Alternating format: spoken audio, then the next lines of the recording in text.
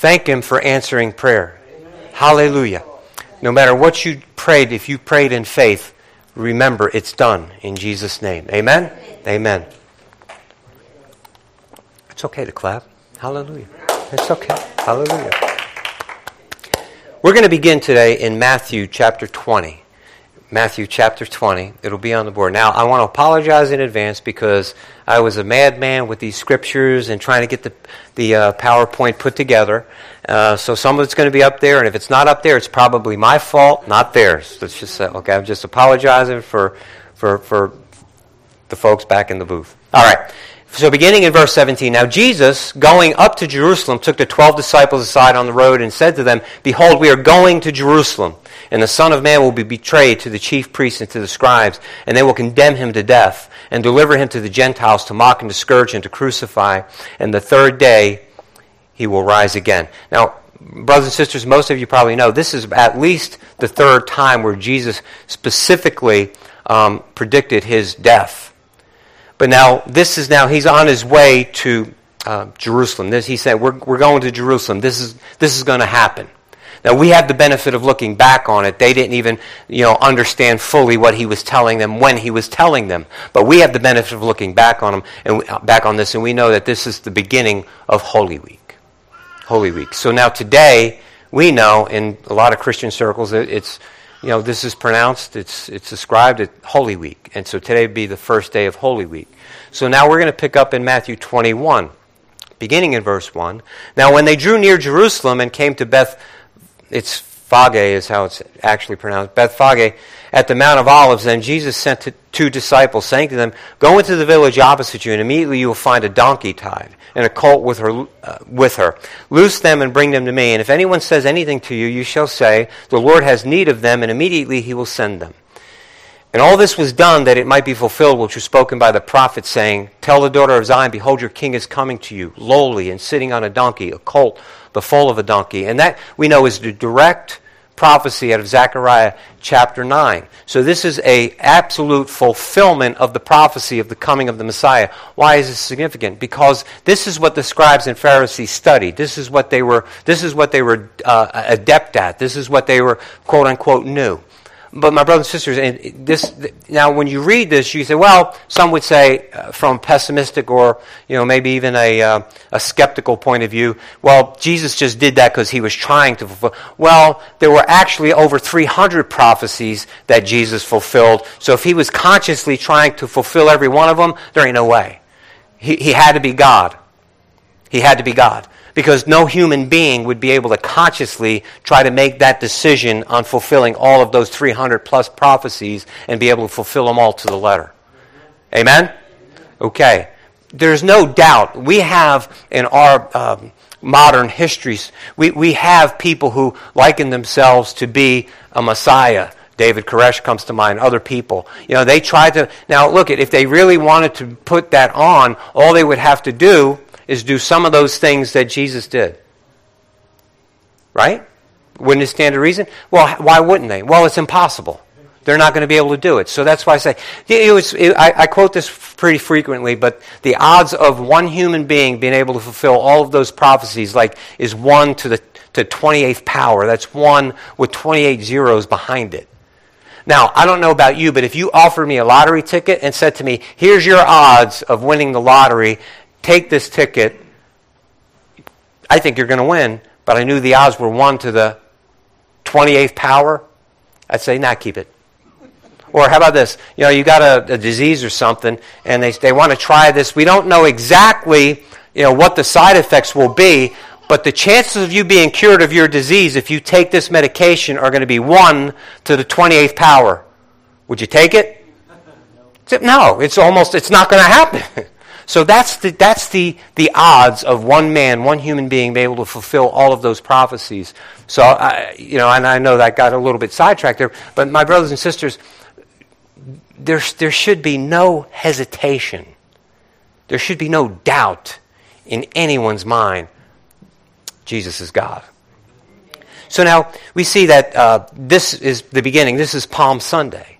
Today's Palm Sunday, and that's what happened. Jesus, this is his triumphal entry into Jerusalem, and we know what they did. They laid down the palm fronds. They laid down their cloaks. They laid down things. They welcomed him as their conquering king, and they were hollering things out like, Hosanna, son of David, save us, son of David. They were professing, this is our Messiah, this is the king, this is son of David, this is our king.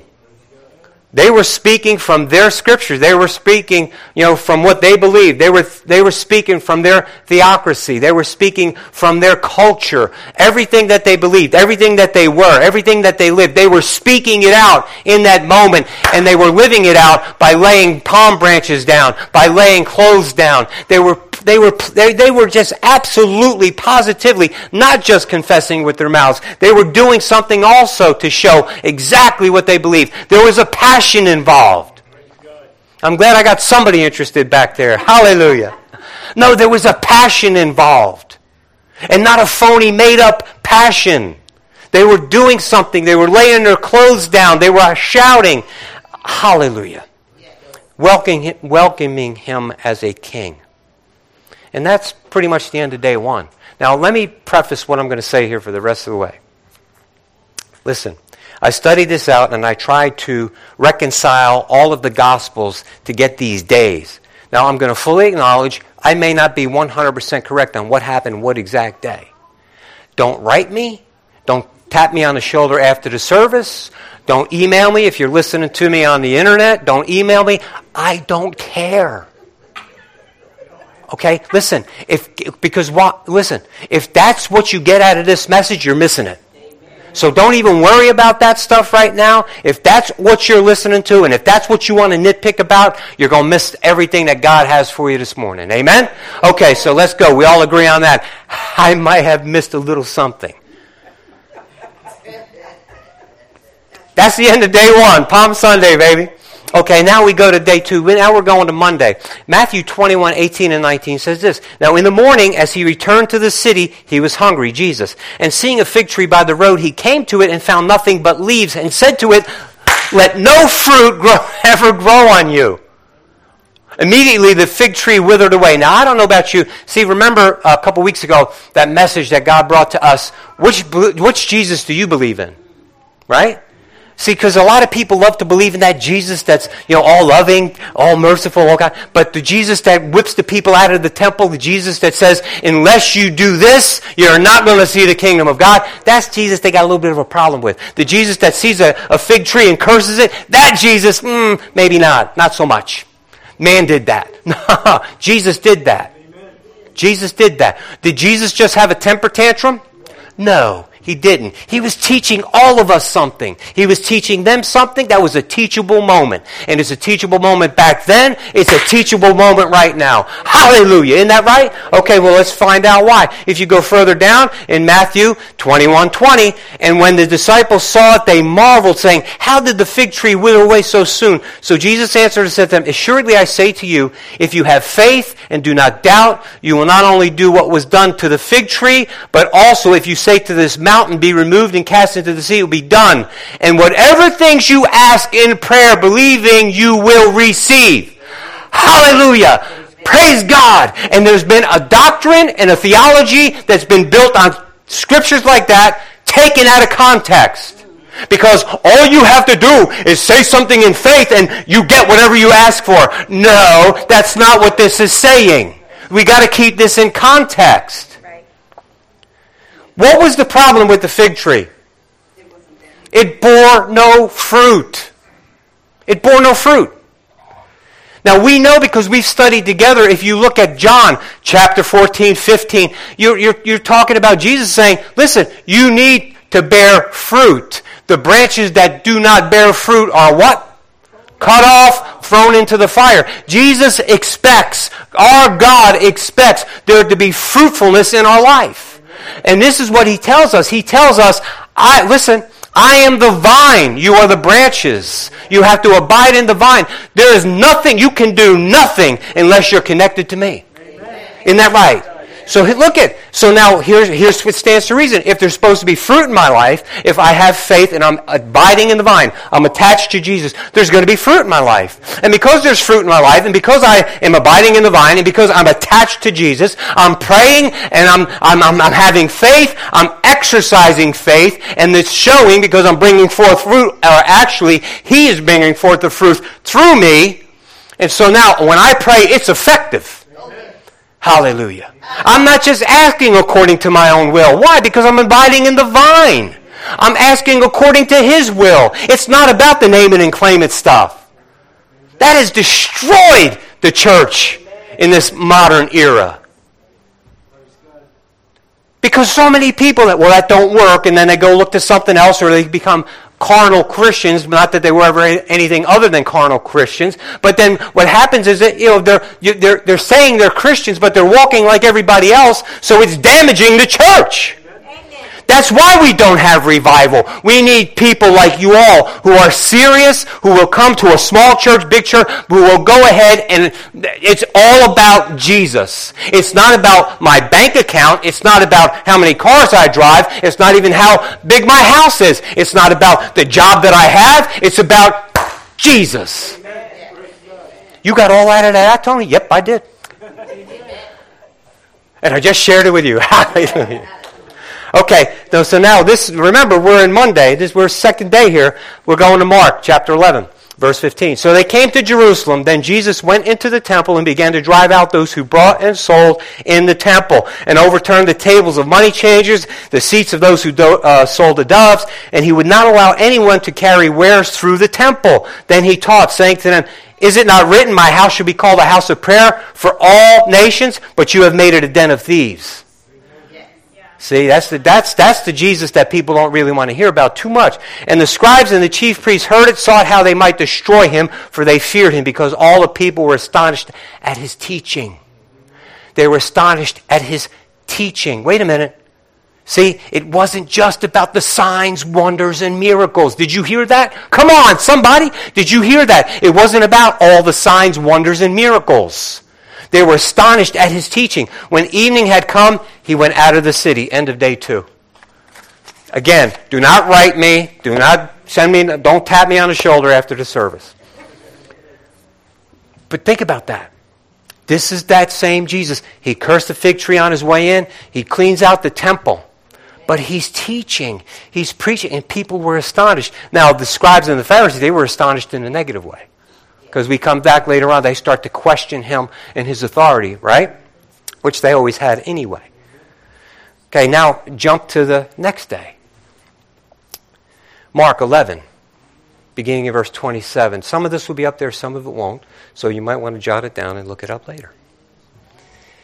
Then they came again to Jerusalem, and as He was walking in the temple, the chief priests, the scribes, and the elders came to Him, and they said to Him, "Here you go. By what authority are you doing these things? And who gave you this authority to do these things?"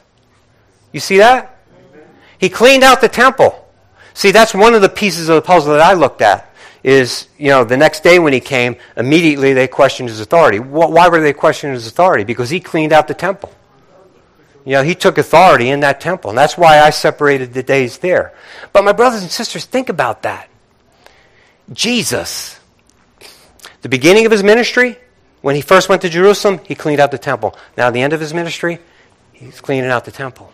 And remember, when we studied this together before, man, it's that passion that He had for the Father, for the things of God. He has this passion. And remember that message. What are you passionate about? What are you passionate about? What gets your blood churning? What gets you going? What has your attention? What has your affection? What are you passionate about? Michelle has to divide her time between me. Oh, I'm just kidding. No, it's what is it? What is it? What is it? What are you passionate about, right? And is it played out? Would someone be able to tell, man, that person has a passion for this? Now, if someone said, well, that person has a passion for the Bucks, you're showing the wrong thing. Number one, they're losers. No, I'm just kidding. No. No. But you understand what I'm saying. Listen, when you turn on, if you just historically, I'm not picking on anybody again, so don't write me, don't send me letters, I don't care. Listen, if you see them, if you're a Green Bay Packers fan, I mean, and you're on a waiting list to get tickets, and you go to a stadium and you wear a hunk of cheese on your head, you're pretty passionate about your football team. See, when you will sit in like that weather that is just ridiculously cold and snow, you'll go there on a Sunday, but you won't go to church. You're passionate about the wrong thing. Are you with me? See, Jesus has this passion for all the things of the Father, and he demonstrated that in his life, didn't he? But see, look, and when he did that to the temple, man, it spoke to the passion that he has for me. Because in Corinthians, doesn't it tell us that we are the temple of God?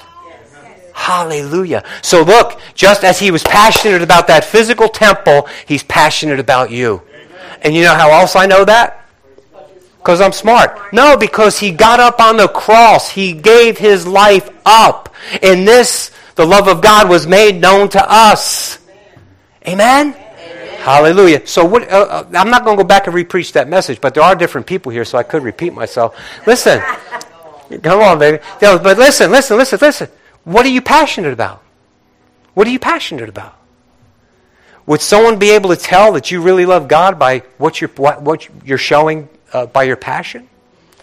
So now let's continue in Mark 11. Well, by what authority do you do these things? And Jesus said, this won't be up on the board, just read it later. But Jesus answered and said to them, I will also ask you a question, then answer me, and I will tell you by what authority I do these things. The baptism of John, was it from heaven or men? Answer me. And they reason among themselves, saying, if we say from heaven, he will say, then why didn't you believe him? But if we say from men, then we feared the people, because they counted John to be a prophet indeed. So they answered and said, Jesus, we don't know. And Jesus answered and said to them, neither will I tell you by what authority I do these things.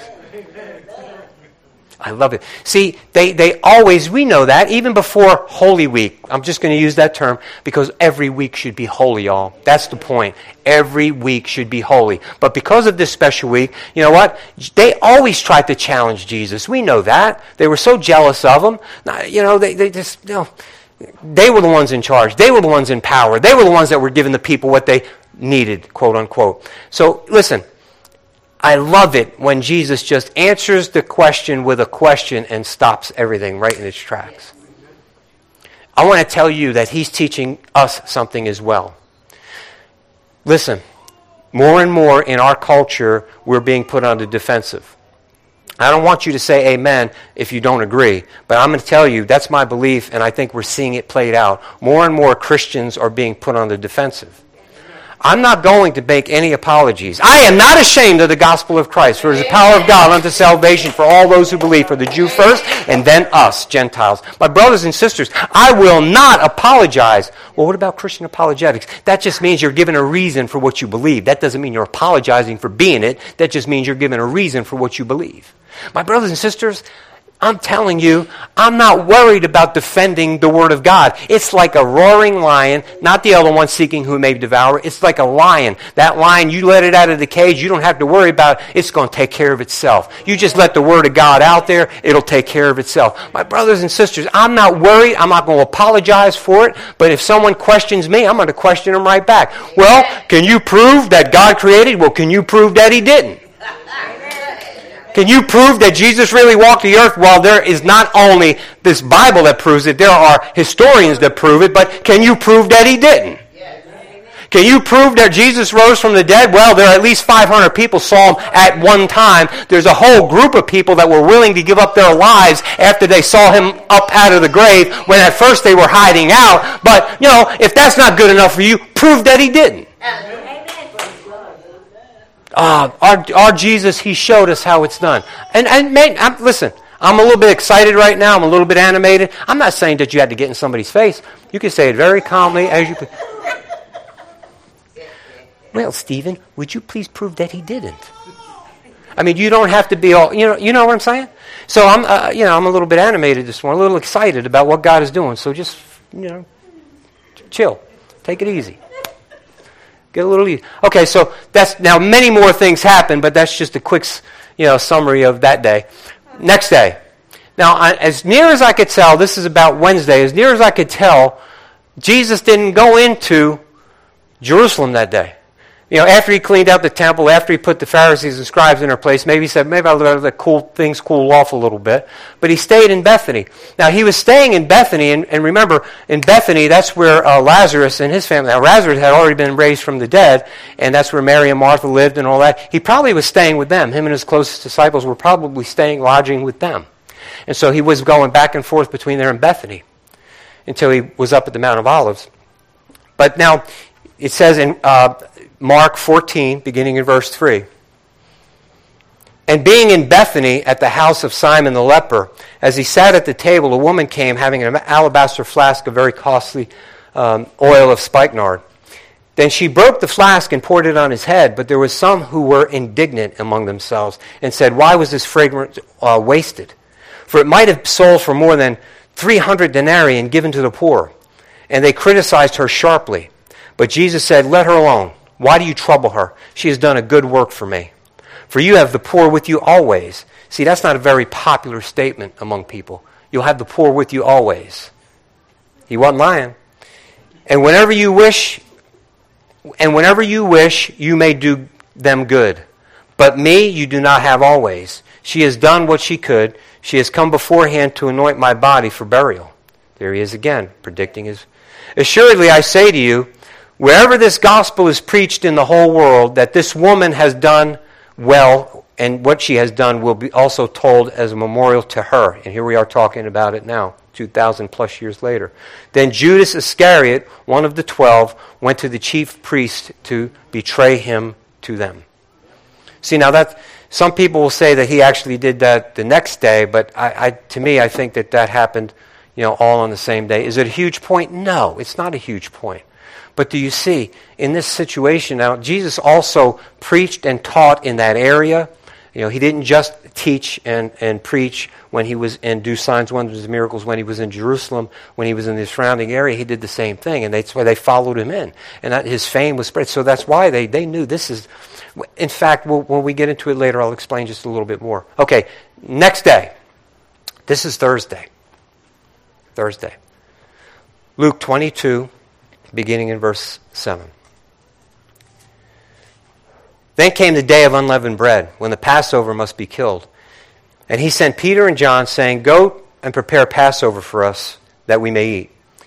So they said to him, where do you want us to prepare? And he said to them, behold, when you have entered the city, a man will meet you carrying a pitcher of water. Follow him into the house which he enters. Then you shall say to the master of the house, the teacher says to you, where is the guest room where I may eat the Passover with my disciples? Then he will show you a large furnished upper room. There make ready. There make ready. So Jesus now is given instruction because they're going to honor the Passover, obviously. And we know, because we look back, they didn't know exactly what was going to happen. We know how important this specific Passover was. And we'll continue in verse 14 out of Jesus' own mouth. When the hour had come, he sat down, he, Jesus, and the 12 apostles with him. Then he said to them, with fervent desire, I have desired to eat this Passover with you before I suffer. I say to you, I will no longer eat of it until it is fulfilled in the kingdom of God. Jesus again, he's saying what's going to happen to him, but he's also speaking again to this passion, this desire that he has on the inside of him. To do the will of the Father, but also to fulfill the will of the Father because of what it does for those who he's dying for. The passion is to do the will of the Father, but the passion is also for the people that he's about to suffer for. His passion is for you. His passion is for you. His love is for you. And I think, my brothers and sisters, and you would think, I don't know a lot of us personally, and I know a lot of us for a long time, but sometimes we need to really hang on to that. Especially if you're in the middle of a battle, and it seems like, man, God, if you really are passionate about me, if you're really passionate for me, why is this happening? What's going on here? Right? Has anybody ever had that kind of situation? Of course. But then I'll turn around and in the very next stanza, in the very next act of the play, he brought me through it. I look back and I say, now I know. Right in the middle of that, you were there with me. And now when I'm looking back on it, I know exactly what you were teaching me. Hallelujah. Hallelujah. Lord, I may not know everything right now. I may not know all the reasons right now. But here's what I know. You love me. You'll never leave me or forsake me. And this came to pass. Let it pass quick. But this came to pass. Amen? All right. I'm going to go now to John 13, verse 2. Supper being ended, the devil has already put into the heart of Judas Iscariot, Simon's son, to betray him. Jesus, knowing that the Father had given all things into his hands, and at that he had come from God and was going to God, rose from supper and laid aside his garments, took a towel, girded himself. After that he poured water into a basin, began to wash the disciples' feet, and to wipe them with the towel which he had girded himself. Now listen, I don't want to spend a lot of time because we know that there are a lot of things that happen. You know, obviously if you just talk about what Peter did, no way I'm going to let you wash my feet. Let me just push on that. I didn't plan on this, but Holy Spirit, thank you. Let me just push on this just a minute. Why was Peter not willing that Jesus should wash his feet?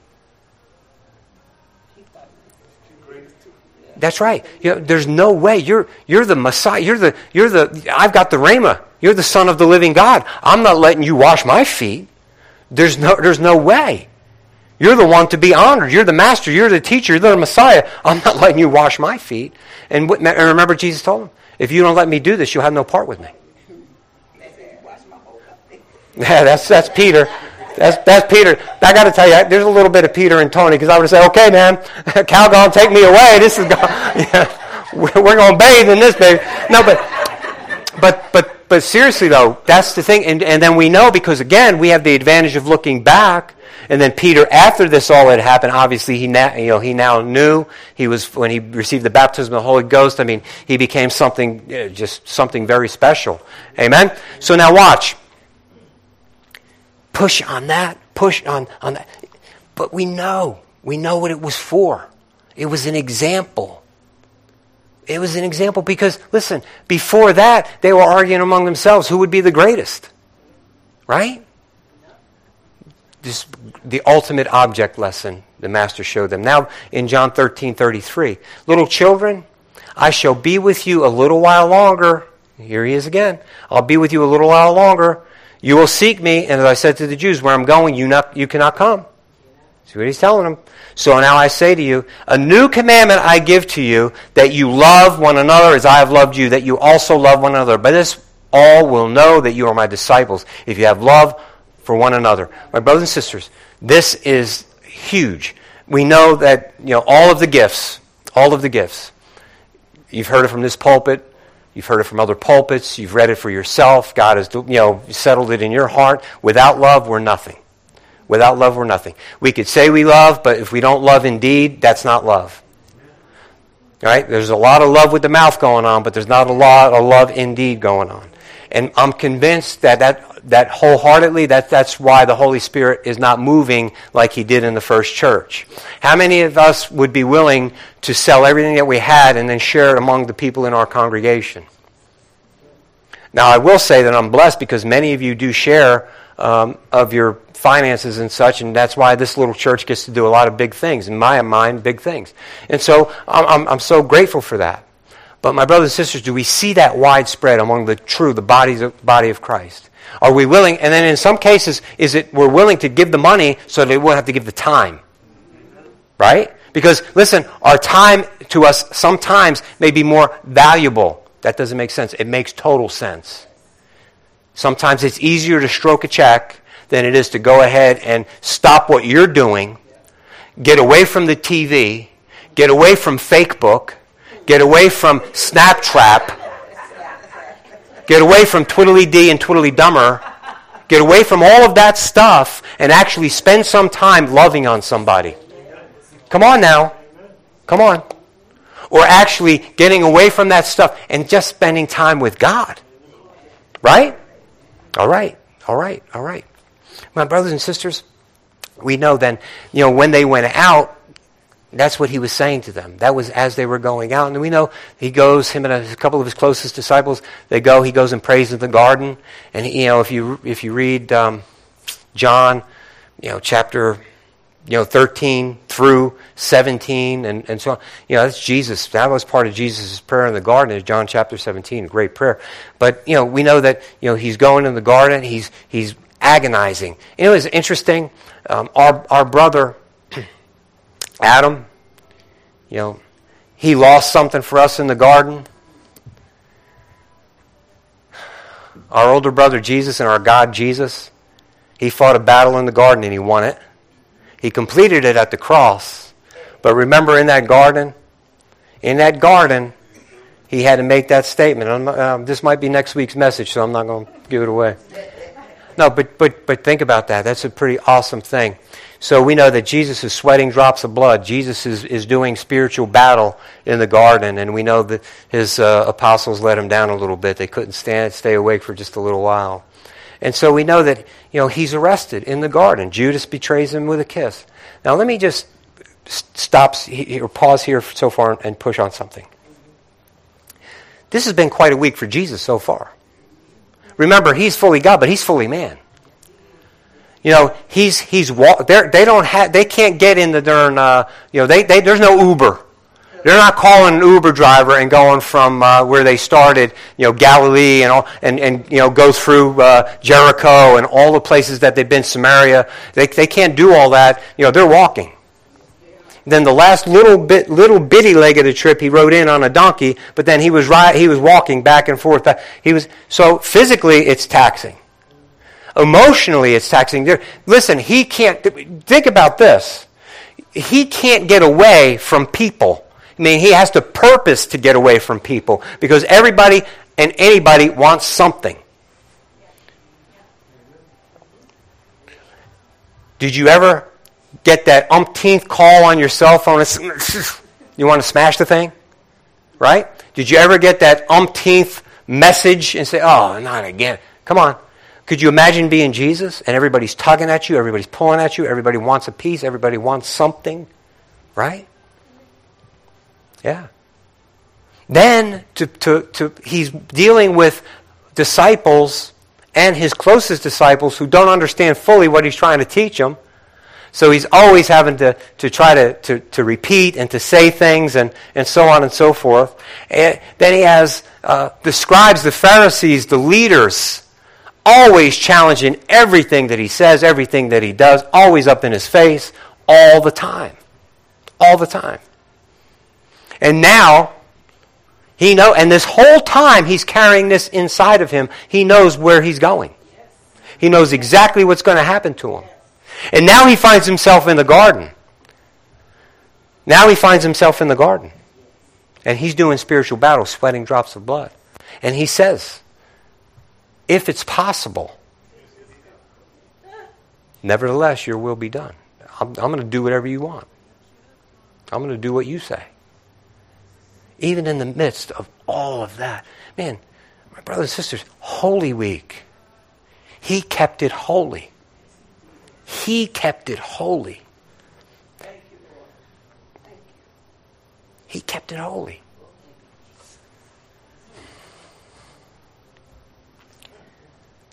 So he's arrested. He has to stand immediately before the high priest and the council and so on and so forth. We know the drill. He's beaten up, and then he has to stand the next day. He stands before Pilate. He stands before the Gentiles, which was said he was going to have to do it, and he did. It was prophesied, and he did it. He stood before Herod. He was mocked. He was tortured. Isaiah tells us he was so brutally beaten you couldn't recognize him.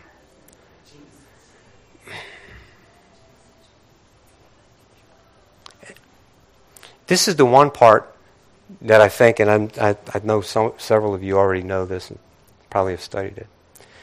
Being fully God and fully man, that fully man part, when he was up on the cross, and when all of the sin, and I can't explain this, and anybody that can tell you they can,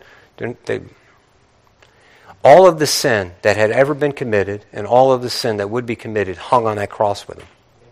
I don't know how that happens. I don't know how that happens. But it happened.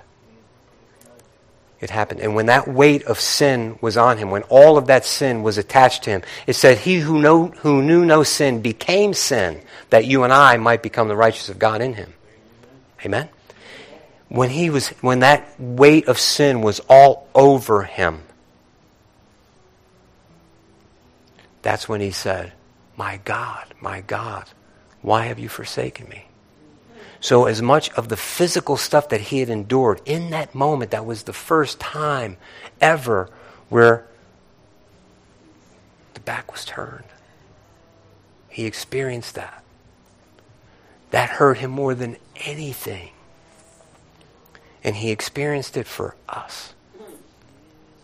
That Passover that he was looking so forward to, you know, how many Passovers had Jesus endured up to that point? How many do you think? How old was he? All of them. All of them. All of them. All of them. From the first one that he and the Father ordained till that one. Hallelujah. And he says this one is the one. Why? Because then he became the Passover. Hallelujah. Hallelujah. So he died on that cross. Storm, man, lightning, thunders. I can imagine the veil was ripped in two and all kind of stuff. Even somebody looking at him, a Roman, had to say, that's him. So now evening has come, Mark 15, verse 42. Now evening had come because it was preparation day, that is, the day before Sabbath. Joseph of Arimathea. Now I want you to take notice of this. What does it say about Joseph? He was a prominent council member. He was a member of the Sanhedrin. He was very impotent. Who was himself waiting for the kingdom of God. Coming and taking courage, went in to Pilate and asked for the body of Jesus.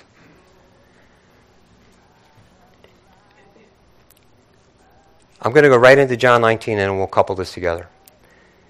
1938. After this, Joseph of Arimathea, being a disciple of Jesus, but secretly, for fear of the Jews, asked Pilate for that he might take away the body of Jesus, and Pilate gave him permission. So he came and took the body of Jesus. And Nicodemus, remember Nicodemus, came to Jesus by night, in secret, in quiet.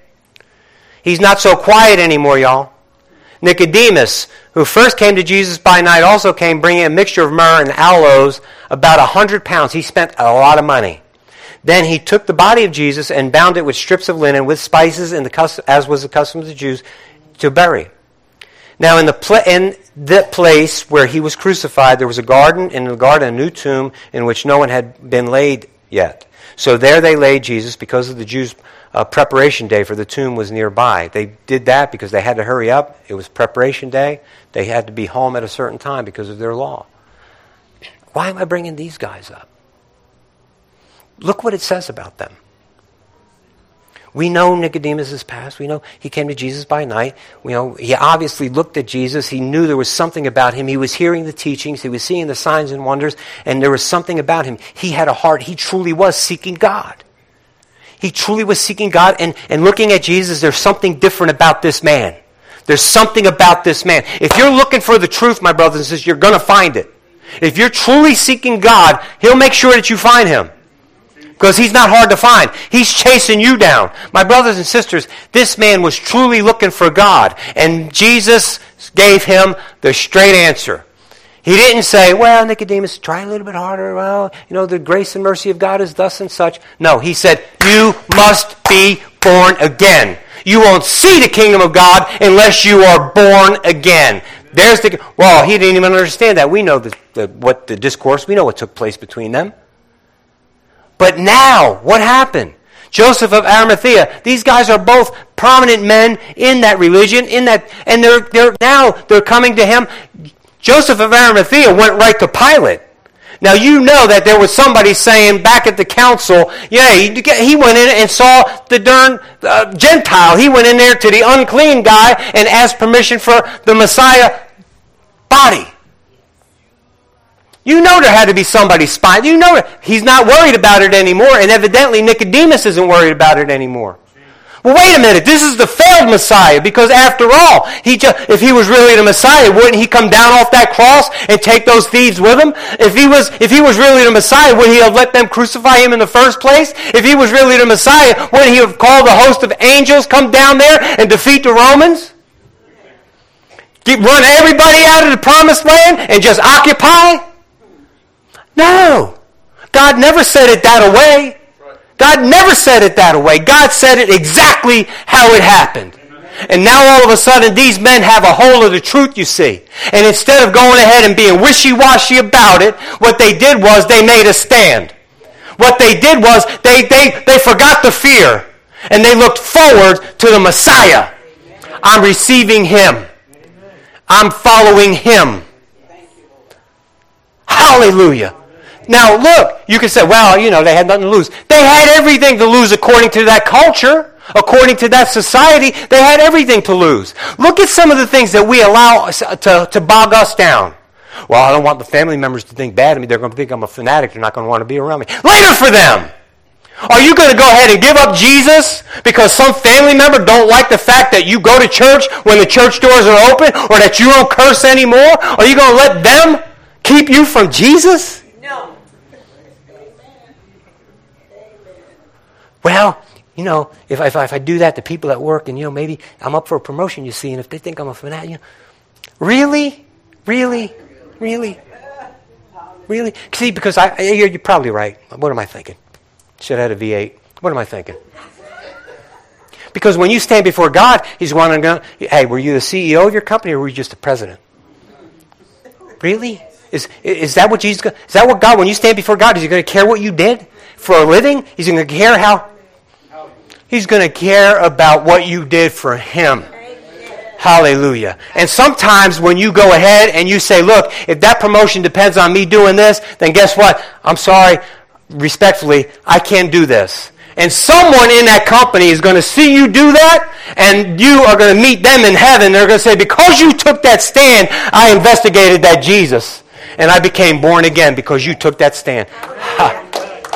And you just got the best promotion you could ever get. Hallelujah. Whew. God is good.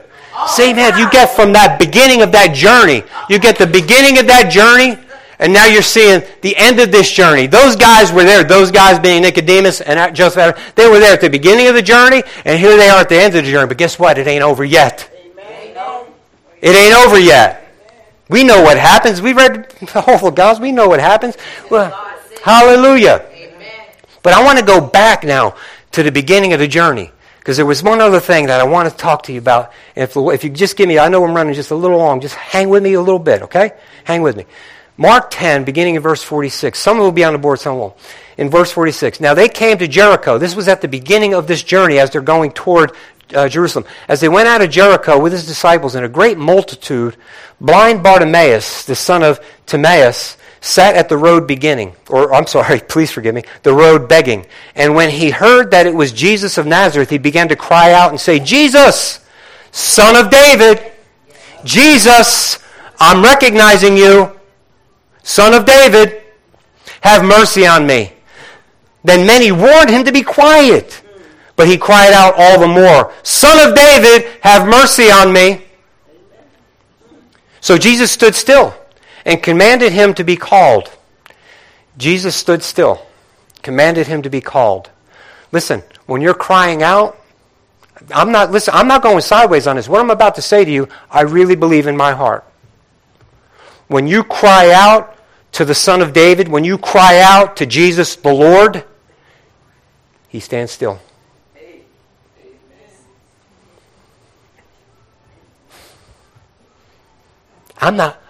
I believe that with everything I am. Everything that I am.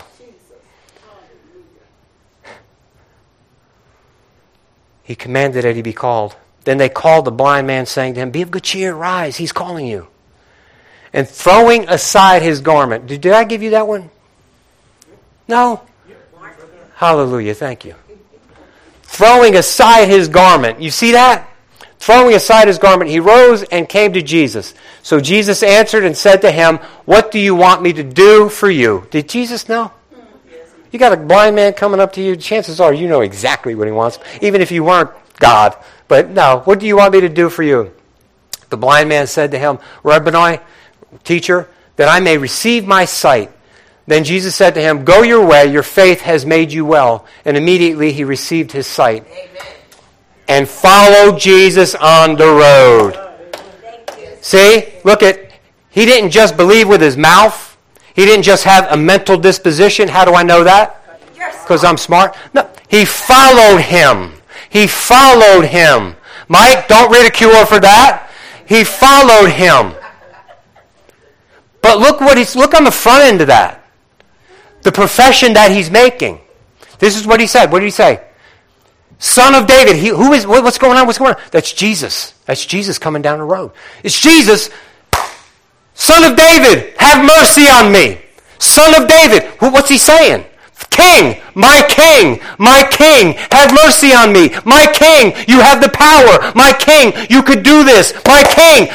See, he was speaking in faith. He was talking. He knew who Jesus was. He's making a confession, and he believed it in his heart. How do I know that? Because Jesus said, your faith. Your faith. He believed it in his heart, and then he backed it up. The first thing that he did when he backed it up, know what he did first? Hey, be of good cheer. He's calling you to himself. He threw down his stuff, and he went. He threw down his stuff, and he went. See, we're wanting to take our stuff and go with Jesus. No, you got to throw away your stuff. See, we're trying to take all our stuff to Jesus. You know, Jesus, no, actually, I'm going to tell you, the picture is probably more like this. We're inviting Jesus to come and join our stuff. And then we wonder why it ain't working. Well, because you're inviting Jesus to join your stuff. Jesus don't want no part of your stuff. Jesus has called you out of that stuff so you can have his stuff. Woo! Man, the stuff is what's killing us. The stuff is crippling us. Leave the stuff behind you, man. Jesus got a lot of better stuff. I'm telling you something. But see, the problem is you got to see it in faith. You got to understand that his stuff is eternal stuff. It's not temporal stuff. It's eternal stuff. And sometimes he'll bless you with the temporal stuff. But I'm telling you, he's got eternity for you on his mind and in his heart. So he's not going to bless you with the temporary stuff that's going to hinder you from receiving the eternal stuff. Did I say that all right? Hallelujah. Are you with me? I had more scripture, but we're going to end it there. That's a good place to end it. Isn't it? Hallelujah. Hey, could the praise team come back? I don't know if you even know the words to the song. I hope the praise team knows the word to the song.